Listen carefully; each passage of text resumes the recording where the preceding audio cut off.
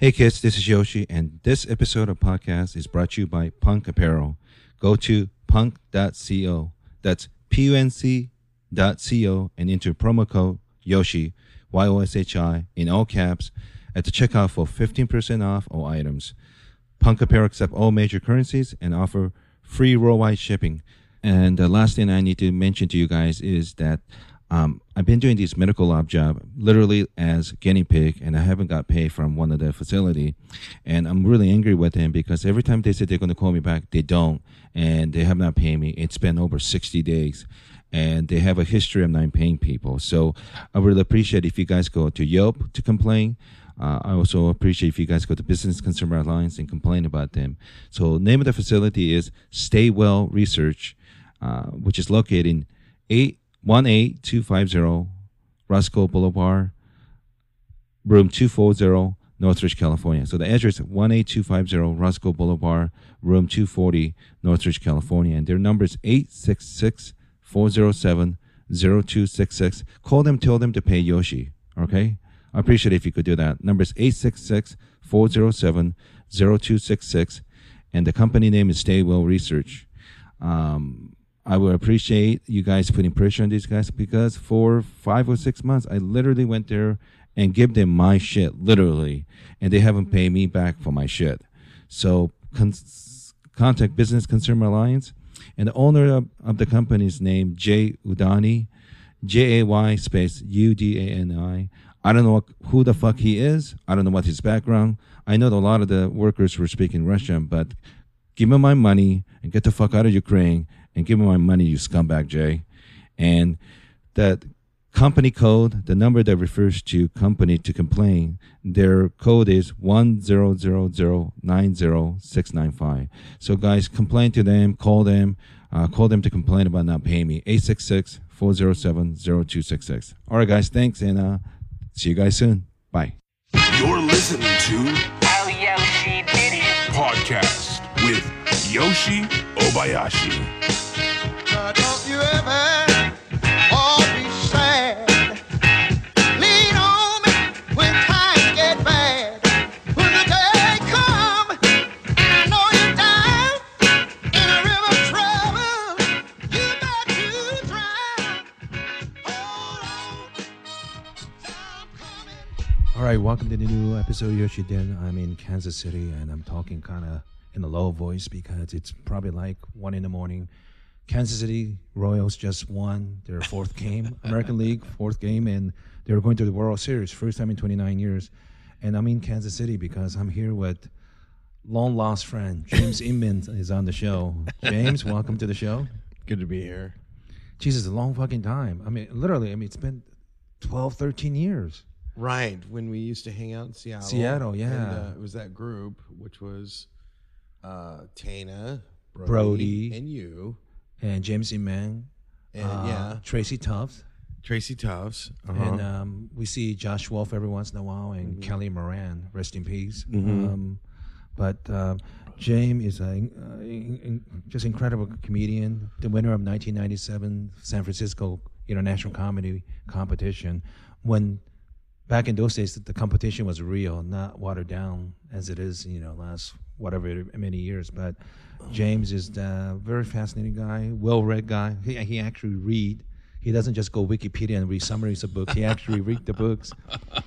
And I think world of you. And yes, Unbookables, which is a documentary about collection comedians. But the movie's produced by Doug Stanhope, right? Yeah. Doug produced the movie. Andy Andrews, for sure. Andy Anders, Sean Rouse, me, Brett Erickson, Christine Levine, Travis Lipsky. And so I'm only familiar with Sean Rouse and Andy Andrews, and of course world famous Doug Stanhope. If there's such thing as a Hall of Fame comedian, he's definitely one of those guys. And I'm glad I get the chance to see you because I'm driving back from Indianapolis to L.A. and I'll have to do a show in Vegas next week. But yeah, it's just a strange day. The Royals winning. That's. I know you don't give a shit about sports, right? In general, not really. Yeah, I don't follow sports. But this is it's first cool. time in 29 years. Uh-huh, And this is my yeah. first trip to Kansas City, and here we are. You know? Yeah. Mm. So James, well, you know, we were kind of talking a little bit, like 15, 20 minutes upstairs, and you know, I guess you have to leave in the morning, and we have a limited amount of time, and I gotta move my fucking car, and Yeah. so we should jump into talking. We were talking for a few minutes, but I figured we might as well What are we tape it. talking about?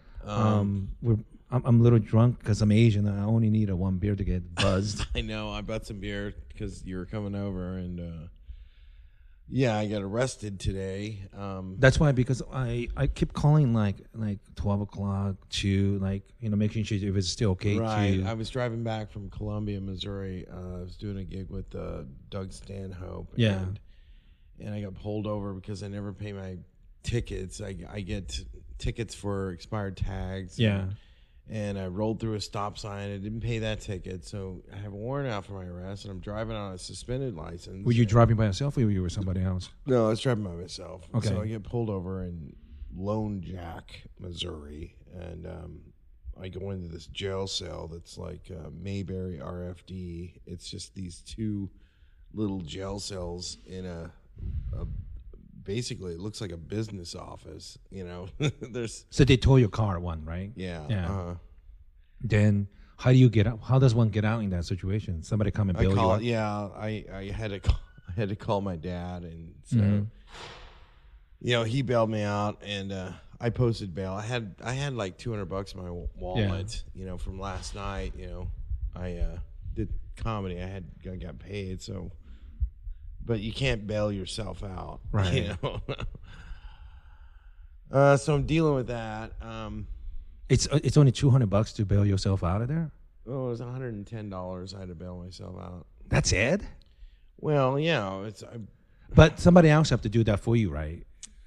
yeah. Somebody's gonna show up. I see. Wow, that was a really pretty girl walking in. Yeah. So he came down, get you out, and tomorrow you have to go back and get your car out of there. Okay. So I kind of knew something was up, and I decided, like, Because you couldn't get a hold of me. You're driving into town. yeah, because you reassured me that you're gonna be here, so I figured, like, well, I gotta drive to that direction anyway. Worst come to worst, I'll just sleep in the car someplace near Kansas City and start over again in the morning. Yeah. I know, but I wanted to see you because we haven't hung out in a while. Yeah, But and now you're all famous. You're Yoshi. I mean, you're opening up for Dave Attell and. not anymore, but not famous. Well, I Infamous know. I've in seen some circle. yeah, I've seen some of your stuff. So what were we talking about? We were talking about. Well, when we got together, I would occasionally talk about philosophy, and like I would mention Nietzsche. Yeah. And then you said something like, "Have you read Behold the Man?" Mm-hmm. What is it?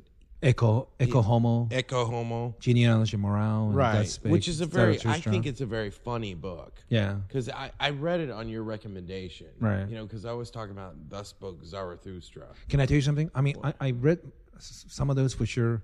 Whether I understood them, that's a different story, you know.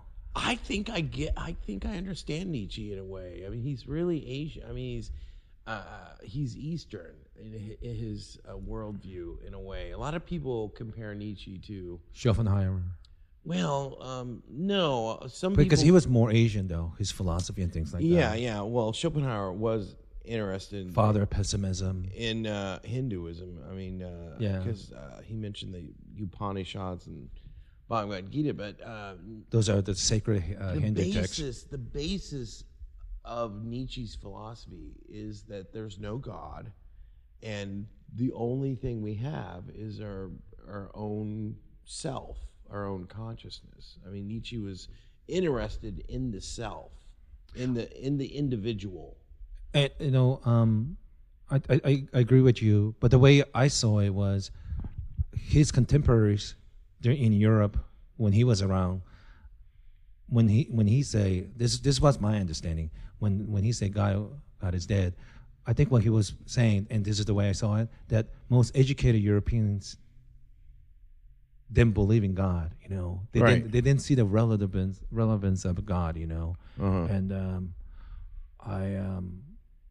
there was a phase in like I was into his philosophy and things Right, like but that. I think he saw into the future where he knew that Yeah. science was going to destroy God because he talks about we have killed God, we murdered God. You know, we have blood on our hands, Yeah. and where are we going to go now? Where is up? Where is down? Where is left? Where is right? You know, Yeah. and we're standing on this. And what I liked about Thus Spoke Zarathustra was that it seemed like laughter and comedy was his one redeeming thing. Like whenever, you know, there's a part in the Thus Spoke Zarathustra where he peers into the abyss and he bursts out laughing. But it seems like What doesn't he say something like when the abyss look into you?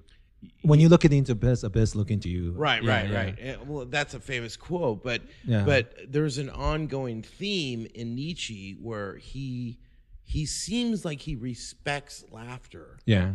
and what is it, frivolity or whatever.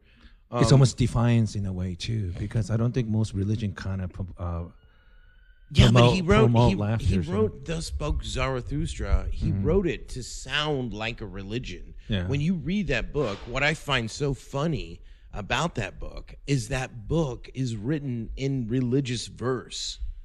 You know, and it starts off saying it's a book for everyone and no one.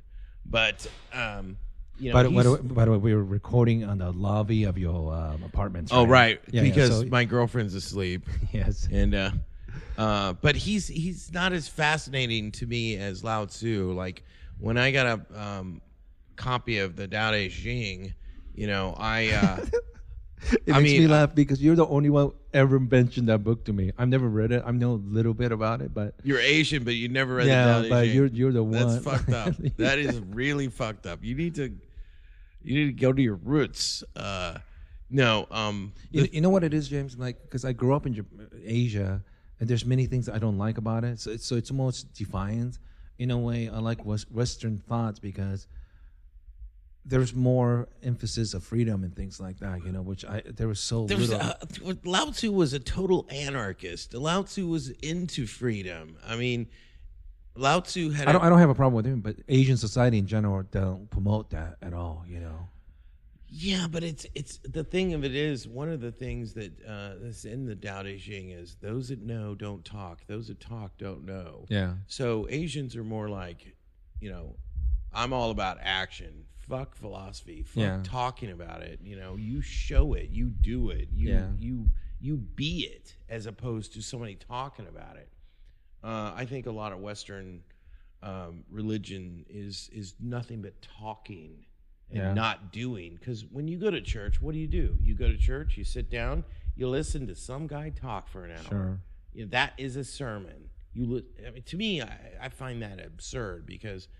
Well, it is a faith based, so you just accept. Well, I didn't really get into the Gospels until I studied Eastern philosophy. I hope this doesn't sound too pretentious, but I'm a little it drunk. doesn't. But I guess I want to tell people, like, you know, you're a very funny comedian, and you're extremely smart guy. But it's always surprising when I don't know your background, because if I just never met you and just listened to what you're saying, I would just assume you're like, okay, you must be from San Francisco, or simply from Manhattan, you know, or maybe from you know, where University of Chicago, that neighborhood, and you know, like a thinker, you know. But you're from Kansas City, which is, you know, kind of conservative, right? Yeah, yeah. I'm from Kansas City. I've never felt at home here. I liked Seattle.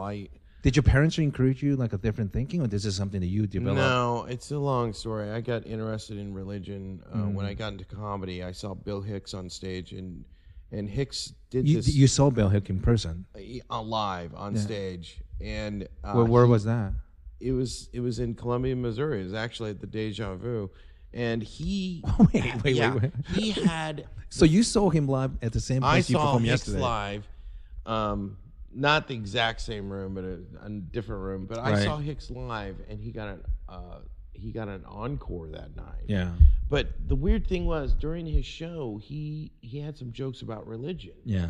And he had this one joke where he was on stage. He had a cigarette, and there were balloons on the back of the stage. Yeah. And he takes a cigarette, and he's doing this religious bit, and he goes, "Fuck you, Pilate," and he takes his cigarette and he bursts a balloon. Yeah. And the balloon pops like it was the sound of a gun. And I was like, what the hell is he talking about? At the time, I didn't even know who Pilate was. Yeah. And I asked my friend, I didn't get that joke. What does he mean by Pilate?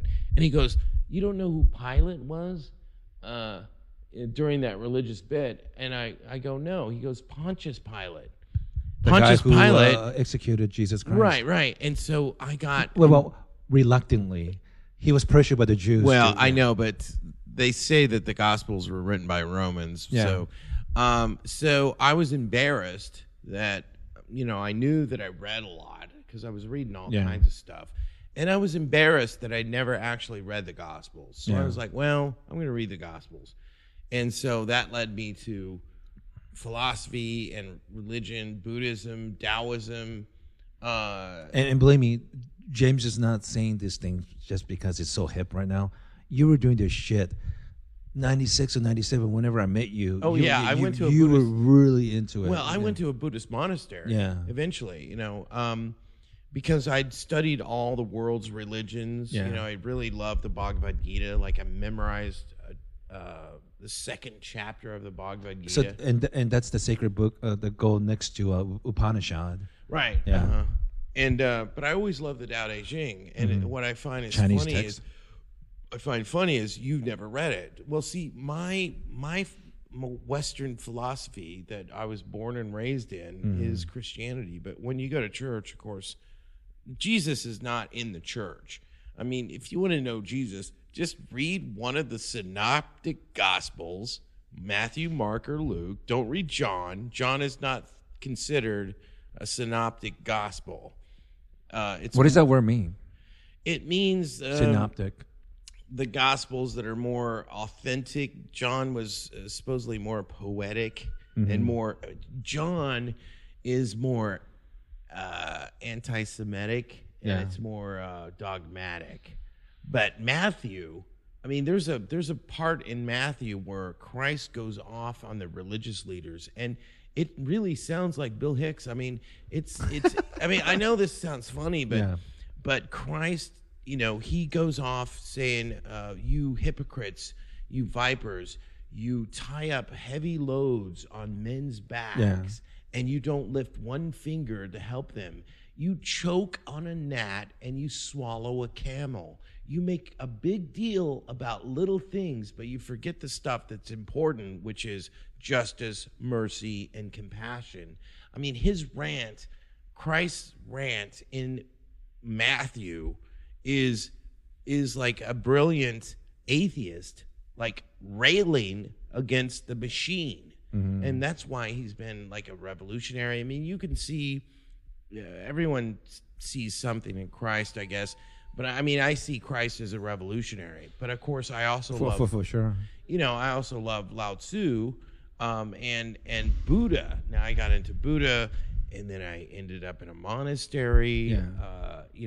Still to this day, I have about an hour's worth. But it actually kind of makes sense that you'll be interested in religion because gospel literally means good news. And Sam Kinison was the son of Baptist, and he used to preach. Remember that? Mm-hmm. And in a way, Bill Hicks, his contemporary, was doing the same thing. He was going city to city, town to town, bringing a good news as opposed as a stand-up comedy. Well, it makes people laugh. I mean, he's a storyteller. Yeah, for sure. I don't know. So was Jesus. I see my role as being a jester or a clown or a fool or a trickster. That's my archetype. But and that's a common theme throughout the world, that the fool or clown or whatever you want to call it, they're one of the few people exempt from not get in trouble for telling the truth, right? Right, Yeah. right. Because we are foolish. Yeah. I mean, we're stupid. We're clowns. I mean, we speak the truth. I mean, in Shakespeare, I mean, you notice a lot Was of it in times. Hamlet? There's a fool in, I think. Well, yeah, there's a fool in a lot of Shakespeare plays, but the fool usually says the most truthful thing, and then he goes off babbling and wanders away. But Sure. the fool was the one guy that told the king the truth. Was it Falstaff is one of those kind of fool character in Shakespeare, right? Yeah, I'm not really into Shakespeare. I can't quote Shakespeare, but I do know enough about one really good book. If you want to read a book about fools, jesters, and tricksters, there's a book called Crazy Wisdom, and it's written by Wes Nixter, and it's got a chapter on how basically the book is about philosophy of absurdism. I mean, there's a chapter on Dada. There's a chapter on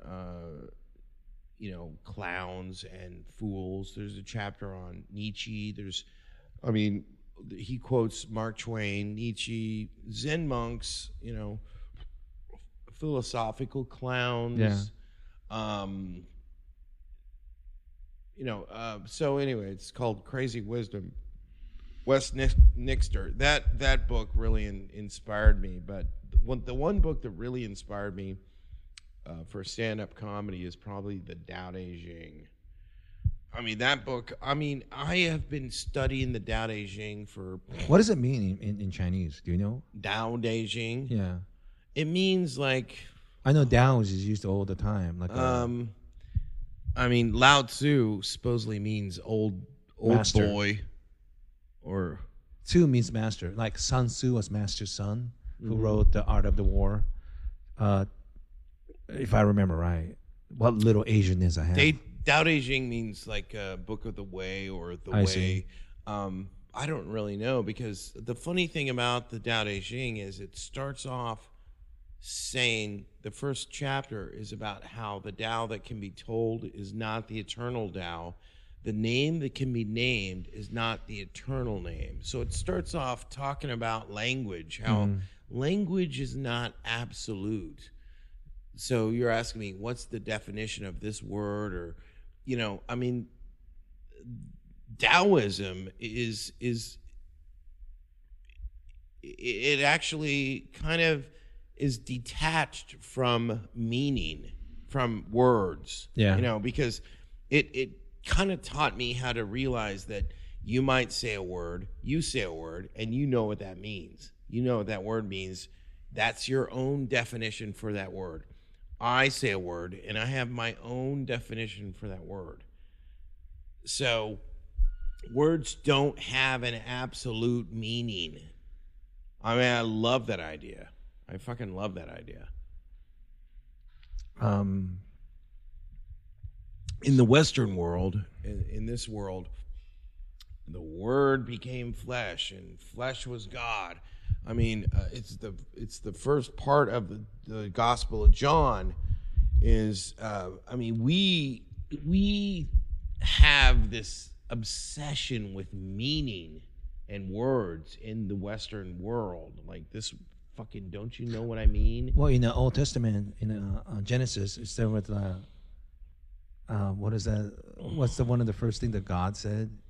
In the beginning, there's a word or logo, which is That's from John. Yeah. That's not from Genesis. Okay. That's from John. In the beginning was the logo, the word. The Yeah. word.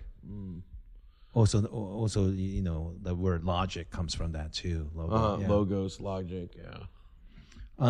So I knew you left Kansas City, you moved to Seattle, you're interested in reading, and my problem with a lot of the comedians is like I find some of them I do find interesting, but like sometimes they're limited in a way like they don't seem to have many other interests outside of the comedy. Right? Oh yeah. So it was kind of fun when I saw you, the world famous Comedy Underground. It was underneath of a club called Swanee's, and I really missed that fucking place in Seattle. I mean, I spent hours, hundreds of hours hanging upstairs at the bar, hanging out with other comedians. We go downstairs to Comedy Underground, where I interview Carl, who used to be running the show, Right. and Ron Reed and you and other big significant person I met from there was Mitch Hedberg, you, Oh, yeah, Doug Stanhope, and I even saw Mark Maron one time. I think even Louis years ago. I didn't talk to the guy, but it really was fun, because when I started, I wasn't really thinking about making a career out of it. I thought it was just kind of fun to hang out. This was high school 2.0, and you were always one of my favorite guy. Well, I'd been doing it 10 years before I moved to Seattle, so I had my chops, and then that's when I met. When you started in Kansas City, what was that like? Well, I noticed. I mean, I started off following all the rules. Yeah. I was like, I want to find a way to get laughs for 5 minutes. I don't care how I do it. Yeah. I don't care what I do.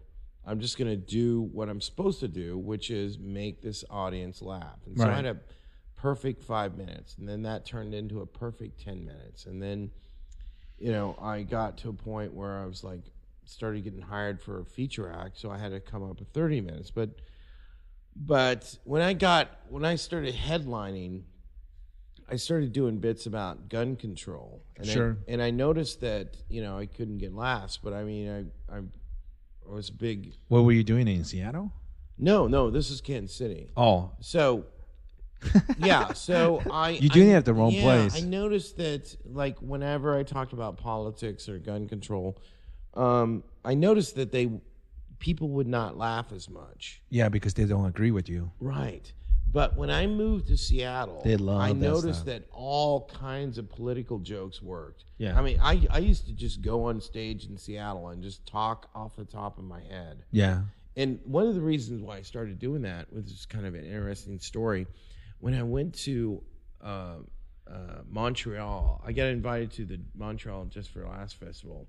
Is this after you winning the competition or after? Yeah. And so I talked to somebody that knew Bill Hicks, and I was like, so you... Any student of comedy, you have to watch Bill Hicks. Right. Yeah. And so I was interested in... And Doug Stanhope and Jim Seaman. I was interested in Bill Hicks's creative process. And I said, how did Bill Hicks write? Who did you talk to? I'm sorry. It was the guy that wrote the New Yorker article. There was some guy that wrote a New Yorker article about Bill Hicks. Okay. And I said, what was his creative process? And the guy goes, Bill Hicks wrote on stage. I'm like, what are you talking about? The guy goes, he didn't have a notebook. He went on stage and he just started talking off the top of his head. Is that right? Yeah. And so at the time, I was like writing jokes down. I was memorizing the jokes, and I was going on stage performing the jokes like an actor. And I was like, fuck, Bill Hicks didn't have a notebook. And one of the things the guy said was 99% of the time, who anyone else beside Bill Hicks doing that, because they're fucking lazy. They don't write material. This guy said Bill had a saying, something like, if it's funny, you'll remember it. Yeah. Right? So I was like, holy shit. So I go out to Seattle, and I there's open mic night. They'll let anyone on stage, right? They'll give anyone 5 minutes. And I was a headliner, so I was like, I'm not going to get fired. It doesn't matter what I do. Mm-hmm. And so I started going on stage, talking off the top of my head for 5 minutes, with no jokes. Yeah. It's just like I would just go up there and talk about whatever happened during that day. Right? Yeah. So sometimes it would just really eat it, and sometimes it would just kill. And I was like, holy shit, this is a new world. Yeah. And so I started kind of figuring out how to just kind of improv, like how to just talk off the top of my head. And I got good at it. And then that's when I became a halfway decent headliner, because I was able to perform in front of pretty much any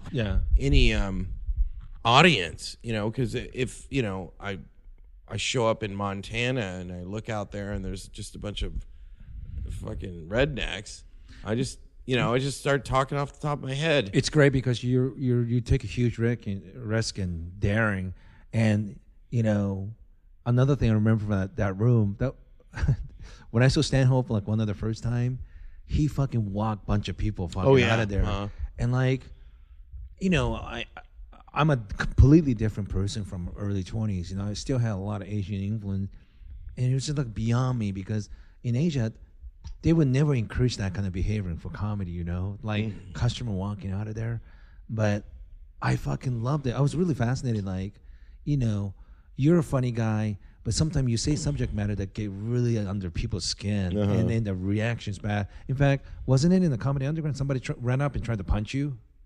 Right, that girl tried to punch me. Yeah, There's a clip of it. So like, I don't even. It's been so long since I've seen it. But what did you say that like aggravated her? Well, this is weird because I was on to that whole. Right now, this argument is going on online because Bill Maher came out and said, I'm going to criticize Islam, and it's not racist. It's merely about religion. Yes. It's 2014. And I don't want to, say that I'm, I actually had that same idea. In fact, he was arguing with Charlie Rose on his show. Years ago. After 9/11, I was like, I'm going to criticize Islam because I study religion. And the argument with me and this woman in the audience was, I was like, it's So not. you were talking about Islam? Yes, on stage. And I told her. What year was this? This is like 2002 or 2003. Okay. And I told her, I said, I said, it's not a racist comment. I'm talking about a religion. Right. Any race can wear a towel on their head. Yeah. White, black, green, blue, Asian. It doesn't matter. It's just a joke about that towel on your head. I make fun of Mormons. They wear weird shirts. I was talking about that, and I pissed her off because she was. It's like, weird because I don't think she was Muslim, and she's a white woman, right? She was not Muslim. She was a white liberal. She climbed on stage and tried to punch me. Why? Well, because she thought I was a racist, and at the time I was like, I'm doing a joke about religion, and she found that racist. I bet you if I said it, I don't know if she would come and punch me because I'm not white. No, and so that video became viral on YouTube. In fact, it's in documentary Heckler.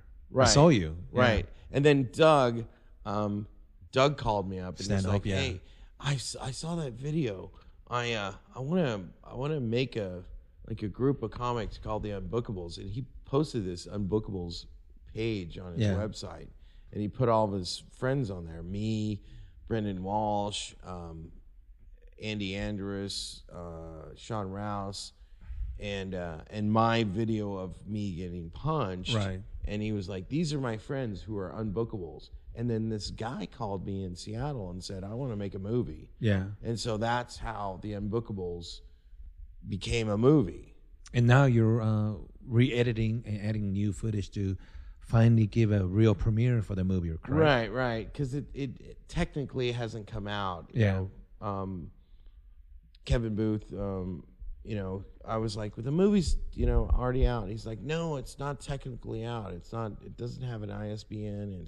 Andy Andrews, I haven't seen since fucking 2003, 11 years. He was working at Man Show, and I used to go there all the time. And whenever they need a transsexual performer or gay guy, I brought them on the show. Oh, really? Yeah. Oh, my friend Vanity was on the show. Shimo. Oh, you know Vanity? Yeah. I got her on the Man Show. I also had her on the Talking Shit podcast month and a half ago. And she fooled a bunch of people in the room at the LA Podcast Festival. They thought she was a girl, and one of the guy liked sucking on her tits and stuff on stage. And then I said, "Hey, Vanity, could you show your pussy?" And then she showed her 8-inch dick. And, oh my God. And he still liked it. Oh, Jesus Christ. Jason Hour, very funny guy. Oh, that's hilarious. Yeah, so she's a big star. But yeah, I got her on the Man Show 2003 with Joe Rogan and Doug Stanhope, I want to get on the Joe Rogan podcast. Oh, so bad. Because I'm into conspiracy. You just got to ask Stanhope to help you on that because you'll be perfect. No. I called him and they said, well, you need to just come out to LA and hang out here for a couple weeks and then... but I think I could get into some interesting conversations with Joe because we're both into conspiracy and shit, And he's friend with Alex Jones, too. Mm-hmm. I don't really care for Alex Jones anymore. I'm into I don't know what I'm into. So I occasionally go to InfoWars occasionally. when you started doing comedy in Kansas City, so you had problem with political stuff, but so you did it for 10 years here? Yeah, I did it for 10 years. What was that like when you were doing it for 10 years here? You know, I became a headliner. I learned the craft. Yeah.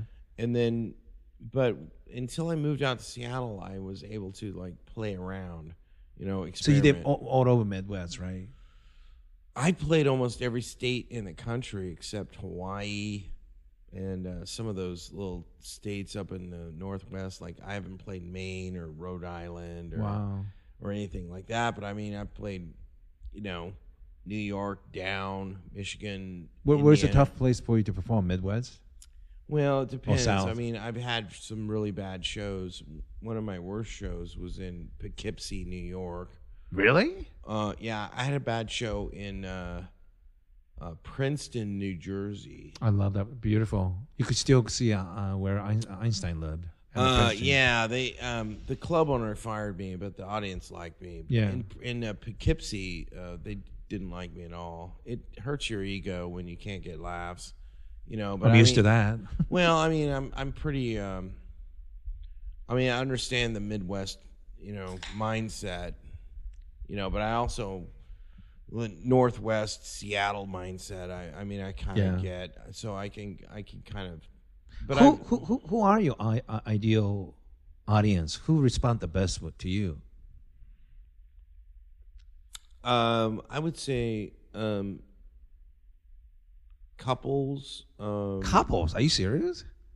I get a lot of jokes about relationships, which sounds weird, and it sounds like What are you, the love master? yeah, it sounds like it's a hack bit, but I've dated so many feminists that these women I date, we're constantly arguing about the difference between men and women. Sure. Like I'll meet a woman and she's an intellectual feminist or whatever, and I'll start arguing with her. Yeah. And then next thing you know, she wants to fuck me, and then it turns into a relationship, and I'm like, oh my God, I'm living with a fucking feminist. I'm fucking a feminist. And so I've got a lot of material. When I go on stage, I mean, I talk about relationships, but Sure. it's because I fucking mean it. Yeah. You know, and so I think it's a new thing now. It's like the edgiest, you know, on Facebook, you know, there's two main topics on my Facebook page, which is atheism and feminism. Those two ideals, those ideologies, or whatever you call them. And they were, you know, they seem like the new religion or the new mindset type, you know. Definitely Catholic Church is not for it, and I'm sure any of the mullahs and, you know. Right. the I head love of the pissing Islam off. I mean, for I end up talking with some, like I dated, when I lived in Seattle, I dated a professor of gender studies. Of course. Yeah. Of and course you it did. was just weird because we would have these very interesting conversations, but then she just wanted to fuck me. And I, you know, it was a yin yang thing. Mm-hmm. You know, it was like we were both equals, and I was standing up to her, and she liked it because she didn't have too many people. You know, Who would do that? Most people would kiss her ass because she'd show up to the college, and you know, all of her fucking students were a bunch of, you know, left-leaning liberal, you know, kiss ass, you know. But she's like, I was like, why do you like me? Yeah. Why is it that you like me? And she goes, I can't introduce you to any of my friends because they would never talk to me again. Yeah. You're my dirty little secret. And so she just secretly wanted to fuck a heterosexual man. Well, then she must have been bisexual, right? No, she was, you know, I don't think so. She might have been. But yeah, she just wanted to fuck a man that was a guy that was, I don't know, unapologetic, Mm-hmm. you know. And believe in things that they say. Right. I stood up to her and I called out her bullshit, and Yeah. she was like, "Nobody does that to me. Who is this guy? I want his cock." You know. And she came to my show. I did all my relationship bits. You know, they're pretty edgy. I'm surprised because my ideal audience for me is like the drunk white male audience in Chicago. Whenever I open a hotel, to me, I did like Antisocial Network show, which is Jim Norton, Bill Burr, Dave Attell, Amy Schumer, Jim Brewer. That fan base are my fan base, and not so much ethnic groups, because I think it's too much. It's definitely not for Black Latinos because they tend to be religious, and I'm not a religious person at all, and I could be insensitive. But for me, drunk white guys are the best audience for me. Mm-hmm. They give me the best response, Mm-hmm. Yeah. So you did a bunch of shows in Kansas City. You moved to Seattle. Now you're back in Kansas City. And you work a lot with. Sounds like you do work with Stanhope, and Yeah, I'd like to work more with Stanhope. I'm just nervous around him because he's getting a lot of heat. I mean, he's like the next Bill Hicks, and people like worship this guy. And he's my friend, or we used to be peers, but now he's like famous. I mean, he's so fucking famous in Well, England. he's famous, and Yeah. I'm not, and so I'm scared to call him. I'm scared to talk to him. Why would you be scared with him? Because he's just so fucking famous. It's just like everybody, like, I don't think. Does he really give a shit about being famous though? he's nice to me, but because we go way back. But I told him on the phone, I said, Doug, one of the reasons why I don't call you very much because I know 1 million people are calling you, and Yeah. I was like, I don't want to bother you. Yeah. I don't want to bother you, Doug. So that's our relationship. Our relationship is he's famous and I'm Yeah. not. And what did he say? He just laughs. He's never serious. He's rarely serious. He's always been nice. I mean, funny thing is, you and I were good friend with Stan Chan, very funny comedian, and he's a big fan of David Tell. And I'm really dirty compared to him. He's dirty, but I'm worse, And it's really interesting. I would have thought I would have ended up opening more for Stanhope, and Stan Chen will be opening more for David Tell. But it's the other way around. I've never done front of Stanhope ever, not once. Well, I mean, it's not that hard to open for Stanhope. I mean, he usually, when he travels. Well, I mean, I've never done it, but Well- I've done literally like close to like maybe 100 show, over several hundred. Well, you've never with met David him. Tell. If you met Doug and you, I know I've known him for like 96 and 97. yeah, but I don't know. He's I so mean, elusive, But I know Yeah. Bingo, his girlfriend, and when I used to bring porn for the Man Show, he was really nice, But, Well, I don't know. I always when I first met you, I was always drawn to you. I was like, "Who is this guy? I got to talk to him." And so we started talking, and I was surprised at all the books you read because I know, but let's tell a funny story since we're doing a podcast. all right. I have a funny story about you too, but I don't know if you like it. Here's my funny story about the group that we were in Seattle. Yeah. And Kelly Moran. Yeah. Rest his soul. All right. You're not mad at him, are you? No. Kelly Moran died. He did something bad. What? He did something bad to you, kind of. No, not Kelly Moran. What are you talking about? Okay. No, here's the story that I have about Kelly Moran. All right. Is that we were all hanging out. You, me, Yeah. Tana, Manu, yes. and Brody, Stevens. and Josh Wolf was there. Yes. We all made fun of Josh Wolf. Yeah. I mean, come on. And so, He's doing really well with Chelsea Handler. yeah, I yes. know he is. I don't want to say anything negative about Josh Wolf, but Josh was always the sidekick. All right, we made fun of Josh. But I didn't make fun of Josh. Did I? I don't know. He was just he was I think too- people make fun of him because he was such a good-looking guy doing he comedy. was too good looking To for do comedy, Yeah, yeah. he was too good looking for comedy. He was too cool Cool to be a comic. And Brody He get was a lot of girls. Brody was not cool. Brody was not cool. Tana was creepy, weird. You were an Asian, but it was this group that we hung out with. Yeah. And none of you fuckers did drugs or drank. Tana didn't drink. Brody didn't drink or do drugs or smoke pot. You didn't drink or smoke pot. That is true. Right. And so we all hung out. And then, Kelly. now let me tell this story. Yeah. Don't interrupt me. So then Tana got good. Yeah. And then Tana was like, I'm going on the road. I'm going to be working with Kelly Moran. Right. Right.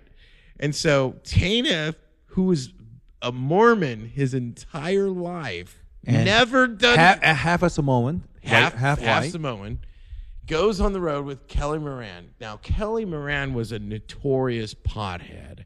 Kelly Moran smoked pot every fucking day. And if you don't know who he is, he used to be the piano player for Jim Carrey at the Comedy Store. All right, go ahead. Right.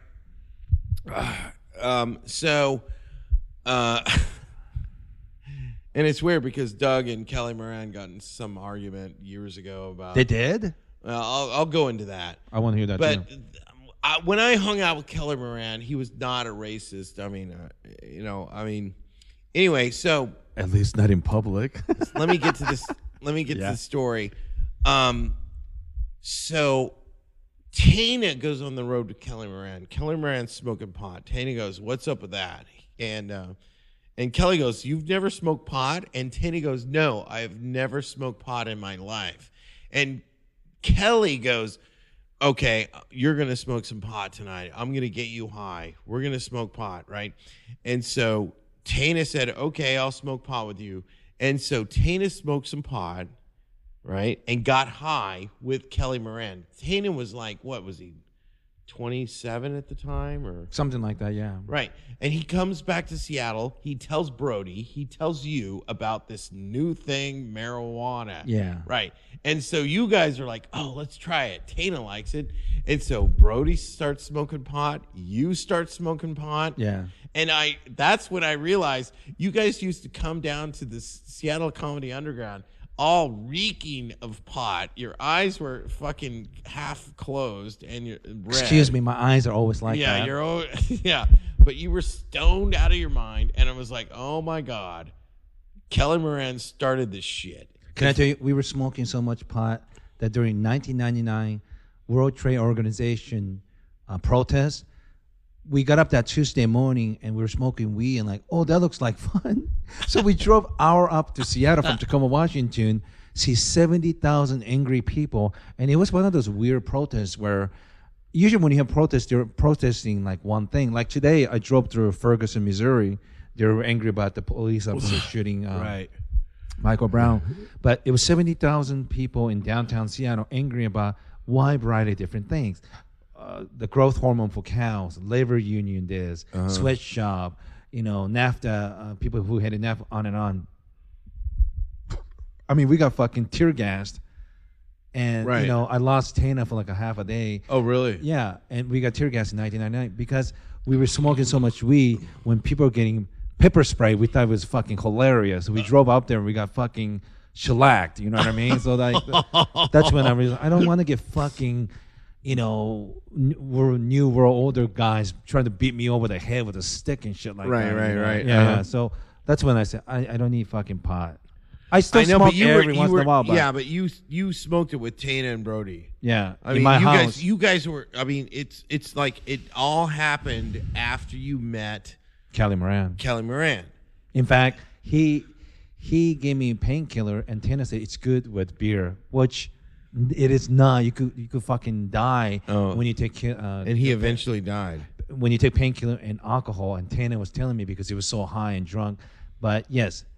That's bad. I found out later on you're not supposed to do that. And our good friend Kelly Moran, who also happened to die from that. Right. He died because he was taking painkillers and drinking beer. alcohol, if I remember right, yeah. Right. Well, I mean, yeah. I mean, I remember when Kelly Moran died, I said some prayers for him. I mean, I studied the Tibetan Book of the Dead, and so when somebody dies... This is almost 10 years ago, for God's sake. Yeah, it was, but I'm still to this day I study the Tibetan Book of the Dead, and so when one of my friends die, I have to say like 2.5 hours of prayers. I mean, it takes a long time. Sure. And so when Kelly Moran died, I knew that there was that whole thing with him and Doug because the club owner in fucking Oklahoma was a racist, and Kelly Moran was Redundant. his friend. And Doug was supposed to work there or something, or Doug got in an argument with the club owner, and it had something to do with racism. And so I remember. Right. I remember there's a big news about that. Did he get an email from me saying? And Kelly was trying to defend the club owner, and he was trying. You know why? Because I think that club has something to do with Kelly. Because Amarillo, Texas, right? Right.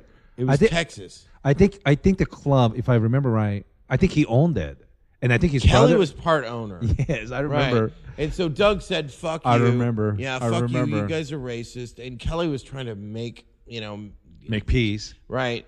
And by the way, that club owner has something to do with him not being friend with Tana, because Tana went down there, did a lot of the construction shit, and Kelly Moran kind of fucked him by not paying him. What? Really? Yeah, I was mad about that because Tana was living with me. Tana Monet was living with me, and he was supposed to pay, trying to help me with rent and stuff, and I needed money. And Kelly Moran said, "Why don't you fly into Texas and work on the club, and once you work there and build a club, I'll give you the money. You could pay Yoshi with rent and shit like that." And he fucked Tana? He fucked him and me. So, fuck.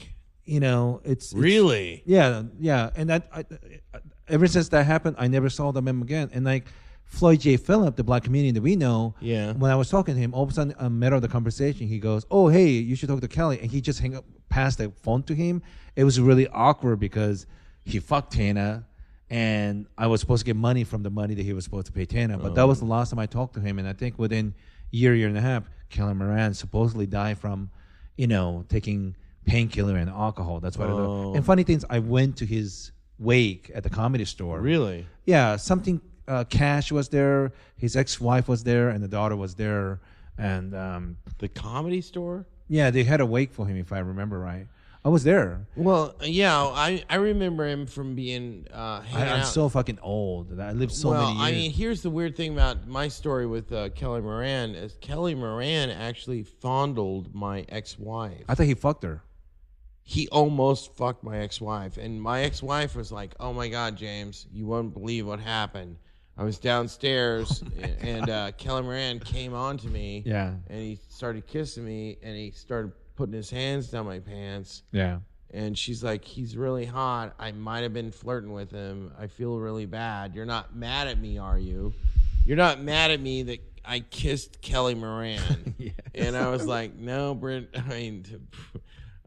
Tracy, I'm not mad. Kelly is kind of hot, But I remember talking to Kelly about that, and I remember. So what? So Kelly told you I kissed James Inman's wife? No, but I could have sworn he told me he said I could have sworn Kelly said he fucked your wife. Oh, really? Kelly Moran fucked my wife? That's what I remember. Well, it might be true because it was awkward, because later on, Tracy may have been. This is so funny. After 15, 16 years later, Tracy may have fucked Kelly Moran, and then she tried to tell me part of the story, but not really tell me the story. Yeah. You know what I mean? My impression was Kelly. I thought Kelly told me he fucked your wife. Moran fucked my wife. Right? Yes, your ex-wife. I don't know what's so funny. After 15 fucking years. Well, Tracy said that they didn't fuck. She said, "Oh, he told me he fucked her." And he told me it was really uncomfortable the first time he saw you after he fucked your wife. Oh my God! Because what Tracy said was, she came upstairs and she said, "Oh my God, James, I'm really sorry. Kelly Moran tried to kiss me and he put his hands down my pants, and I knew there was something fishy. I was like, what happened? He was a good-looking guy. I don't. And Kelly was a funny guy. He was funny, but he fucked you out of money.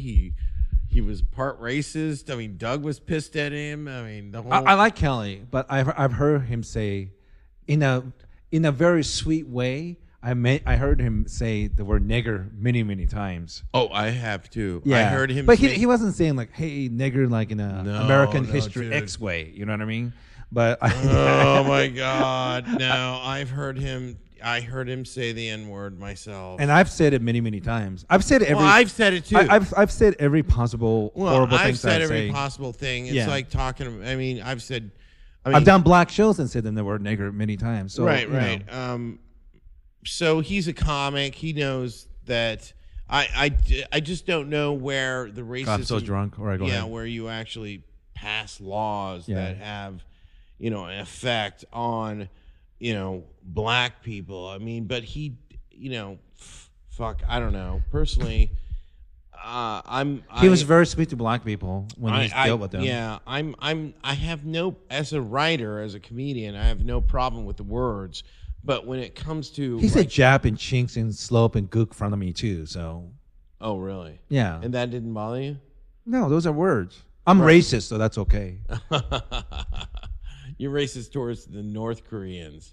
No, I mean, Do you have a problem with North Korea? I don't have Did I ever tell you that story about the? I was talking to this Asian girl at a comedy club once, and I had a really good show. And she came down. She was beautiful, and she Yeah. was talking to me. She was like, "I want to hang out with a comedian," and I was like, "Where are you from?" She goes, "Korea." I go, "Where? Are you from North Korea?" And she punched me in the arm really hard, like "Fuck you!" I'm not at the time. yeah. Oh no. Here's more of the story. I meet her. We start talking, and we start talking about philosophy, politics, and religion. Yeah. And we get on socialism. It turns out she was a fucking hardcore socialist. This is in Seattle? No, this is in Kansas City. This is a Korean Wow, girl. weird. Yeah, Korean girl I'm talking to. Hardcore socialist, pro-union. Pro-union, socialist. I mean, whatever. We're talking about liberal stuff. And I go, man, it's fucking, you were hardcore. And I said to her, I go, are you North Korean? And she punches me in the arm. She's like, fuck you. No, I'm not North Korean. I'm a socialist, but I'm not a North Korean. I don't know where that come from because I if you go long enough back in my family background, there must be someone from North Korea. You know what I mean? Like, It all started in the 50s. right after the Korean. So all the fucking myths started in 1905, Russo-Japanese War. They were fighting over a Korean peninsula between Russians and Japanese. Japanese pulled a Pearl Harbor 1.0 by bombing Port Arthur in Russia, and eventually Theodore Roosevelt, the cousin of FDR, became a broker of promoting peace. He won Nobel Prize in peace, and ended up helping Japan winning. Basically winning the war, and helped them come to a negotiation where Japan occupied Korean peninsula. But after World War II, there was a fight between China trying to control northern part of North Korea and southern part, the West, the Americans particularly. So the fight was over, ideology, pro-West and pro-communism, whatnot. So I have relatives they're from North Korea. So what? It doesn't say anything bad about them. They're living under terrible regime, and some of my relatives from North Korea or in South, they, for one reason or another, ended up in Japan. And I'm an ethnic Korean with Japanese name living in fucking America. Japan and live in the USA now. Right. And so I don't know why she feels that way. It's not a reflection of you if you or your family from North Korea. Thank God you're not there anymore. That's what really matters, But enough about politics stuff. But going back to Kelly Moran, what was it like after you saw him the first time? When you find out he was kind of made a move on your wife. I mean, that's got to be weird. Well, I saw him on stage first, and he came out from L.A., and it was always Kelly Moran from L.A., and he was living in Seattle for some reason, and I thought he was funny. Yes, I do too. And he wasn't a racist on stage. I mean, he didn't do any racial. He jokes. did. He say racist things, but he was not racist. But he was damn funny on stage, and so. But he was like in the periphery. I mean, at the time, it was me, you, Brody and Tana, and we were just like this clique. You know, I used to hang out with Brody and go over to his house, and I loved Brody. I mean, I didn't know if Brody was going to be famous, but I knew I wanted to be around. He has something. I knew I wanted to be around him. Yeah. You know, I actually lived with Tana for a while. I slept on Tana's couch when I was homeless. I was virtually homeless. And I forgot about that. yeah, and so I didn't have any money, and he had some beer. Like, Tana never drank. Tana was a Mormon or something. This is before he smoked pot, and so things were so tough for Tana that he done like 3 or 4 of my episodes early on, but things were tough that when he was 16 or barely 17, he joined the Marines, getting permission from his parents.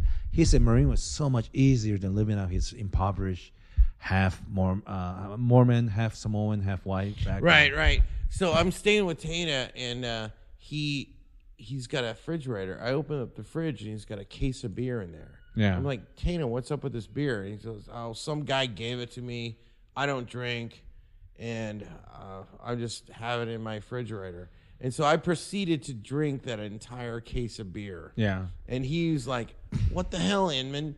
You drank all my beer. I'm like, Tana, you don't drink. What do you care? Yeah. You know? Do you remember the porn? Should I talk about this? Yeah, go ahead. No. What? You might, I don't know. No, forget it. We have one of our friends who used to film. What? Do you want to tell the story? I want to tell the story. It's funny. Don't mention the name. Okay, so Even though people could probably infer who we're talking about, but go ahead. all right, so No names. he used to film his girlfriends because he had a video camera. This is Yeah. before the internet. Yes. Right, and he would bring a girl over. And Right. He was dating, and he would fuck her, and he would videotape it, and then he would show us the videotapes. You're forgetting one important part. The camera that he used, it looks like a fire detector. So she doesn't even know they're being filmed. No, well, one time, one of the girls said, "Is that camera on?" And he goes, "No, it's just recharging. I'm recharging the camera. That's why the light's on. Yeah. because I'm recharging it." And then she goes back in bed and proceeds to fuck him, right? Yeah. And so one of these girls that he videotaped, she's like, "Oh no, Tana, it's too big." I mean, it was actually this Tana had a huge cock. Yeah. Right. Oh, or whatever. You stupid. All right. Tana has this gigantic Yes. cock. It's like 12 foot long. It's thick. It's huge. And It's got its own right, zip code. It's Yes. got its own elbow. Yeah. You know. And so I'm watching this and I'm laughing. I'm like, oh my God, it's actually, this girl is complaining that his cock is too big. Mm-hmm. And so we're all sitting around, you, me, Brody, Tana, and somebody says, I don't know if Brody was there, no, but okay. But All right. I So, will eat popcorn and watch it. right. So we were all sitting there going, hey, did you see that video that Tana? And we all said yeah, and we all looked at each other, and there's this silence. It got real quiet, and Brody out of nowhere goes, "It's just am I gay, or does Tana have a really big cock? Does that make me gay?" And we were all sitting there going, yeah, I thought it was huge too. It was the biggest fucking cock I've ever seen. It was bigger than I've seen porn videos Sure. that, Tana ranks up there with some of the biggest fucking cocks in porn. You saw it. You know what I'm talking about. Sure. I worked in porn business too. Right. So, but these girls were, they were his girlfriends. He videotaped them. Or prostituted. Well, I don't know. Maybe you should cut this whole thing out. Why? Well- I'm too lazy. Too late now, James.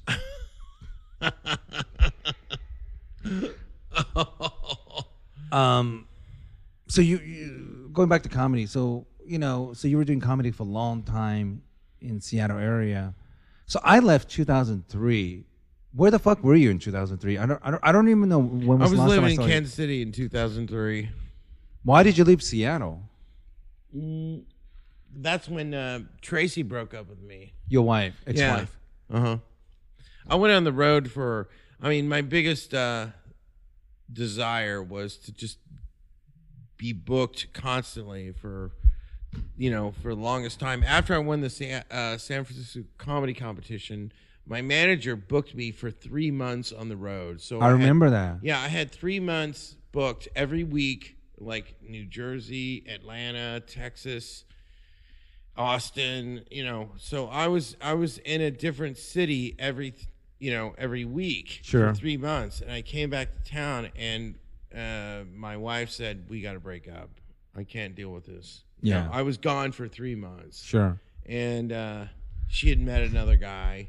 That's the real reason, wasn't it?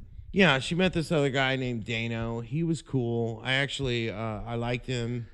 And the funny thing was, when I came back into town, he had some of his stuff there in our apartment.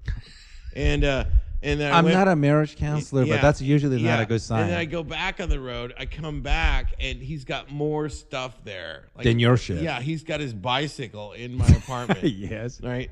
So I go back on the road. I come back, and Tracy goes, James, I have to tell you, Dano is going to be sleeping tonight in the bed. Yeah. In our bed. I go, Tracy, I know you're dating Dano, but I have no place to sleep. Yeah. Can I and I'm sleep? your husband. Yeah, and I'm your husband, technically. Yeah. And I go, can I sleep on my own couch that I bought? I bought this couch. Can I sleep on the couch while you sleep with your boyfriend? Yeah. So, yeah, I had to sleep on my couch while my ex-wife slept with Dano, who I liked. I mean, I liked him. Was he a comedian? No, he wasn't a comedian. He's just this cool guy or whatever. And so when we broke up, it was amicable or whatever. Yeah. I was like, you like him. I'm moving on. Can I tell you something? Like, at least it's very interesting. You're so like Eastern philosophy almost. Like, Detached. because most guys will get angry about that stuff, Well, at the time, I was studying a lot of Buddhism, So I just got back from a monastery, and the only way I could deal with it is through detachment. So I just became the Buddha, and I was like detached from this whole thing. I think George Harrison, who was influenced by Eastern philosophy, was very similar to that. I don't know which, was it Eric Clapton who fell in love with George Harrison's wife? But he was like, okay, well, I'm cool with it. Like, go for it, Like, it's really interesting that people have that kind of like. Yeah. The thing, I learned a lot from Buddhism. I mean, it almost reminds me of like maybe if an Asian guy got a hold of the Gospels, and but when I got a hold of Buddhism, it changed my life. I went to 2 Buddhist monasteries, and so when my wife met a new guy, I was detached. I didn't get mad. I didn't freak out. I just meditated. At the time, I was meditating on the Tao Te Ching. I'm drunk, all right? So I had the entire Tao Te Ching memorized. And so I used to sit and meditate on the Tao Te Ching. So when she met him, she was happy, and I was happy that she was happy.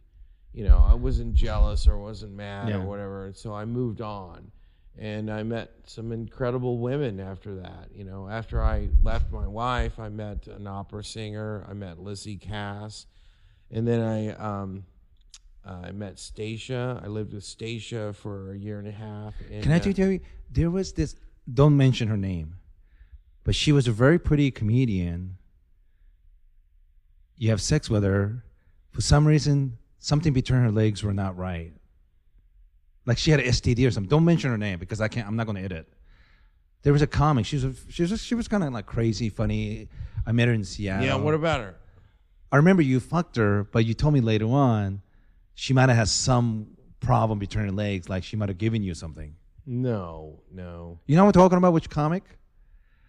She disappeared. Last time I saw her, almost close to 10 years now. No, that was the comic that she had. You know who I'm talking about? She kind of had a curly hair, nice tits, pretty white girl. Maybe she might have been Jewish, but she was around for a couple years in Seattle. And I think you were kind of hanging out with her and like. Well, yeah, but I mean, there was this one girl that was hot that just had a perfect body. She was young, and I hooked up with her, and she had just fucked Craig Gass. Another funny comedian who does voices for Howard Stern. And so she was talking about Craig Gass. Yeah, Craig Gass just fucked me, and he left some cocaine in my apartment. I'm like, what are you talking about? First of all, I go, when she mentioned the cocaine, I go, first of all, you fucked Craig Gass, right? And now you're mentioning cocaine. I'm going to do Craig Gass's cocaine, and then I'm going to fuck you. I said that to her. Mm-hmm. And so we basically proceeded to do Craig Gass's cocaine that he left in that apartment, and then I fucked her. And then while I was fucking her, she's like, "Look, I'm bisexual. I can't get off unless you fuck me in the ass." Yeah. And so I had to fuck her in the ass just to get her to have an orgasm. And she is that from the Chinese text? Fuck her in the ass. Oh my God, she had a perfect body. Yeah. This girl was, I won't mention her name. She was a comic in Seattle. Is she doing, she's not doing comedy anymore. She was bisexual. I don't know if she's still doing comedy anymore, but she was doing it for a while. Yeah. I mean, she was one of the hottest women I've ever fucked. And when she said, "Look, I can't come unless you fuck me in the ass," I was like, well, I guess I'm gonna have to. Oh, Fast speaks out. Yeah, and it made it even better. It made it when I was doing Craig Gass's blow. Yeah. So that's a porn story. Yeah.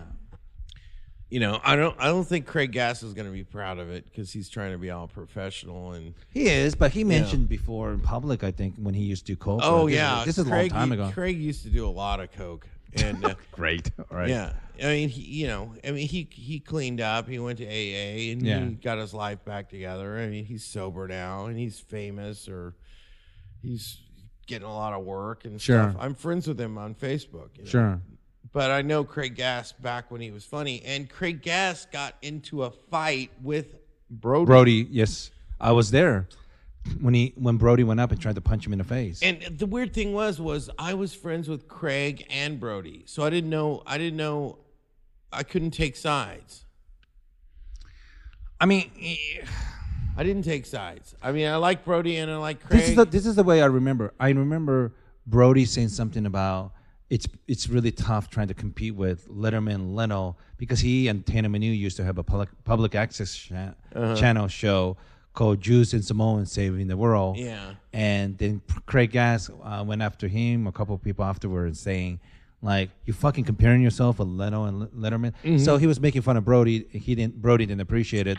And the way I remember, he went up and tried to punch him in the face. Who? Brody? Yeah. And Brody's not a little dude. He's a big dude. Yeah. Athlete, too. Yeah, but you had a violent confrontation with somebody. Yeah, I'm violent. I'm Asian. Well, no. But the weird thing is, most of the time you're very calm and collected. Sure. But the thing that happened with you and some other guy at the Underground is you snapped and fucking karate chopped somebody. Wait, who was this?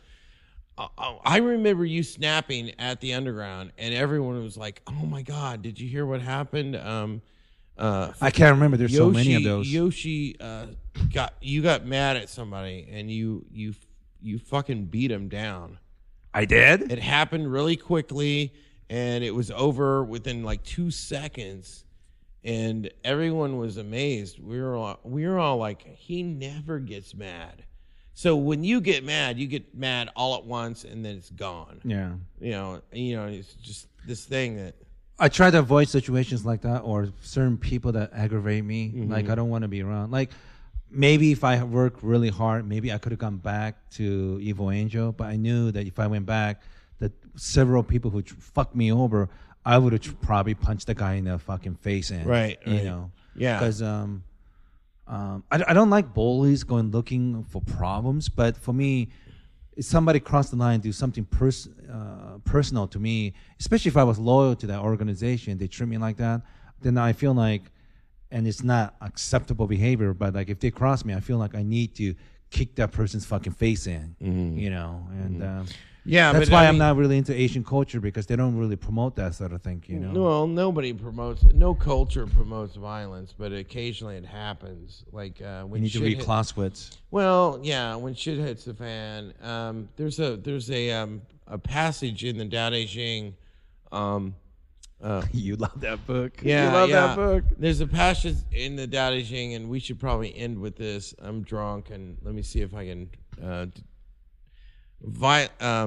I got buzzed too. All right. Weapons are tools of violence. All decent men avoid them. Weapons are tools of fear. A decent man will avoid them except in the direst necessity, and if compelled, will use them only with the utmost restraint. So the Tao Te Ching is not necessarily against violence. The Tao Te Ching understands that violence does happen sometimes. And sometimes it's necessary. Yeah. So I kind of like that, you know. I mean, it's kind of a acceptance of the way things are. You know what's weird? Like, I know Joe Rogan, right? And I've been on Joe Rogan's podcast. Mm-hmm. He knows a lot of mixed martial art guys, but like more of these guys know more martial art. They're more inclined not to use violence because if you're driving freeway and you're a Ferrari and like Toyota Corolla is trying to race you, you already know who's going to win. So there's like, you don't even care anymore, you know. And I don't know why I was telling you that. Well, I mean, it's about. There's also a thing in the Tao Te Ching. I'm not looking for problems, but if the problem comes to me, I'm going to deal with Yeah, it. one of the great lines of the Tao Te Ching is when two great forces oppose each other, the victory goes to the one who knows how to yield. So, like, let's Sounds say, like a jiu-jitsu right there. well, let's say you meet someone that is your perfect opponent. Yeah. It's usually good to yield. You know, you gain the upper hand. You almost use your opponent's strength against that person. Mm-hmm. It's Tao Te Ching is a lot like judo. Yeah. Like judo is A lot of leveraging. Yeah. right. Yeah, we should. I have to go pee. Yeah. I think we've been talking for an hour. Hour and 14. Oh, yeah, we'll stop. How but long have we been talking? Hour and 14. But James, it's a great seeing you. I don't know when I have to leave because I got to move the fucking car. But it's been 12, 13 years. I'm very happy to see you in Kansas City. Very, very weird time because they literally won the last game. They swept The Baltimore Royals, Orioles. yes. They were going to World Series first time in 29 years. And we have Google Fiber here in Kansas City. and who was the player for Brett? What's his name for Kansas City? Brett. Fuck. Brett. He got really angry because the referee thought he corked his bat. But yeah, I'm very happy for people of Kansas City because my Seattle Seahawks won the Super Bowl first time ever, and they've been waiting for a long, long fucking time. I was a fucking teenager the last time they won the fucking World Series. So this is my first time driving up here. I literally went to when you called me, I went to the stadium, took a bunch of pictures over there. Also took a picture of the Arrowhead. And then I'm here seeing you for the first time in 12, 13 years. And I'm glad you were doing podcasts. I don't know. I think anyone listening to this, if they don't know any of the people, it probably doesn't make any sense. But yeah, it's great that you're not angry about Kelly fucking around with your wife. and I forgot that I beat up somebody at the Comedy Underground. I thought I did everything at the Giggles Comedy Club, but anyway, everyone, thanks for listening. I know it's very sloppy. It was all over the place. I'm drunk, and I literally have to move my car in 5 hours to get the fuck out of here. So anyway, thanks for listening to the show, James. Unbookable. When is that movie's going to be ready? You think?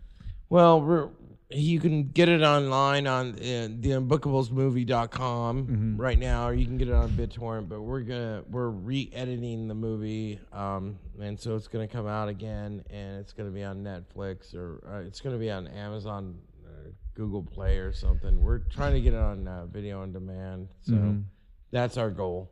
And James Inman, a terrific comedian, somebody I respect. He was on Doug Stanham's podcast. It was the #1 favorite podcast episode ever. He just did a second episode yesterday.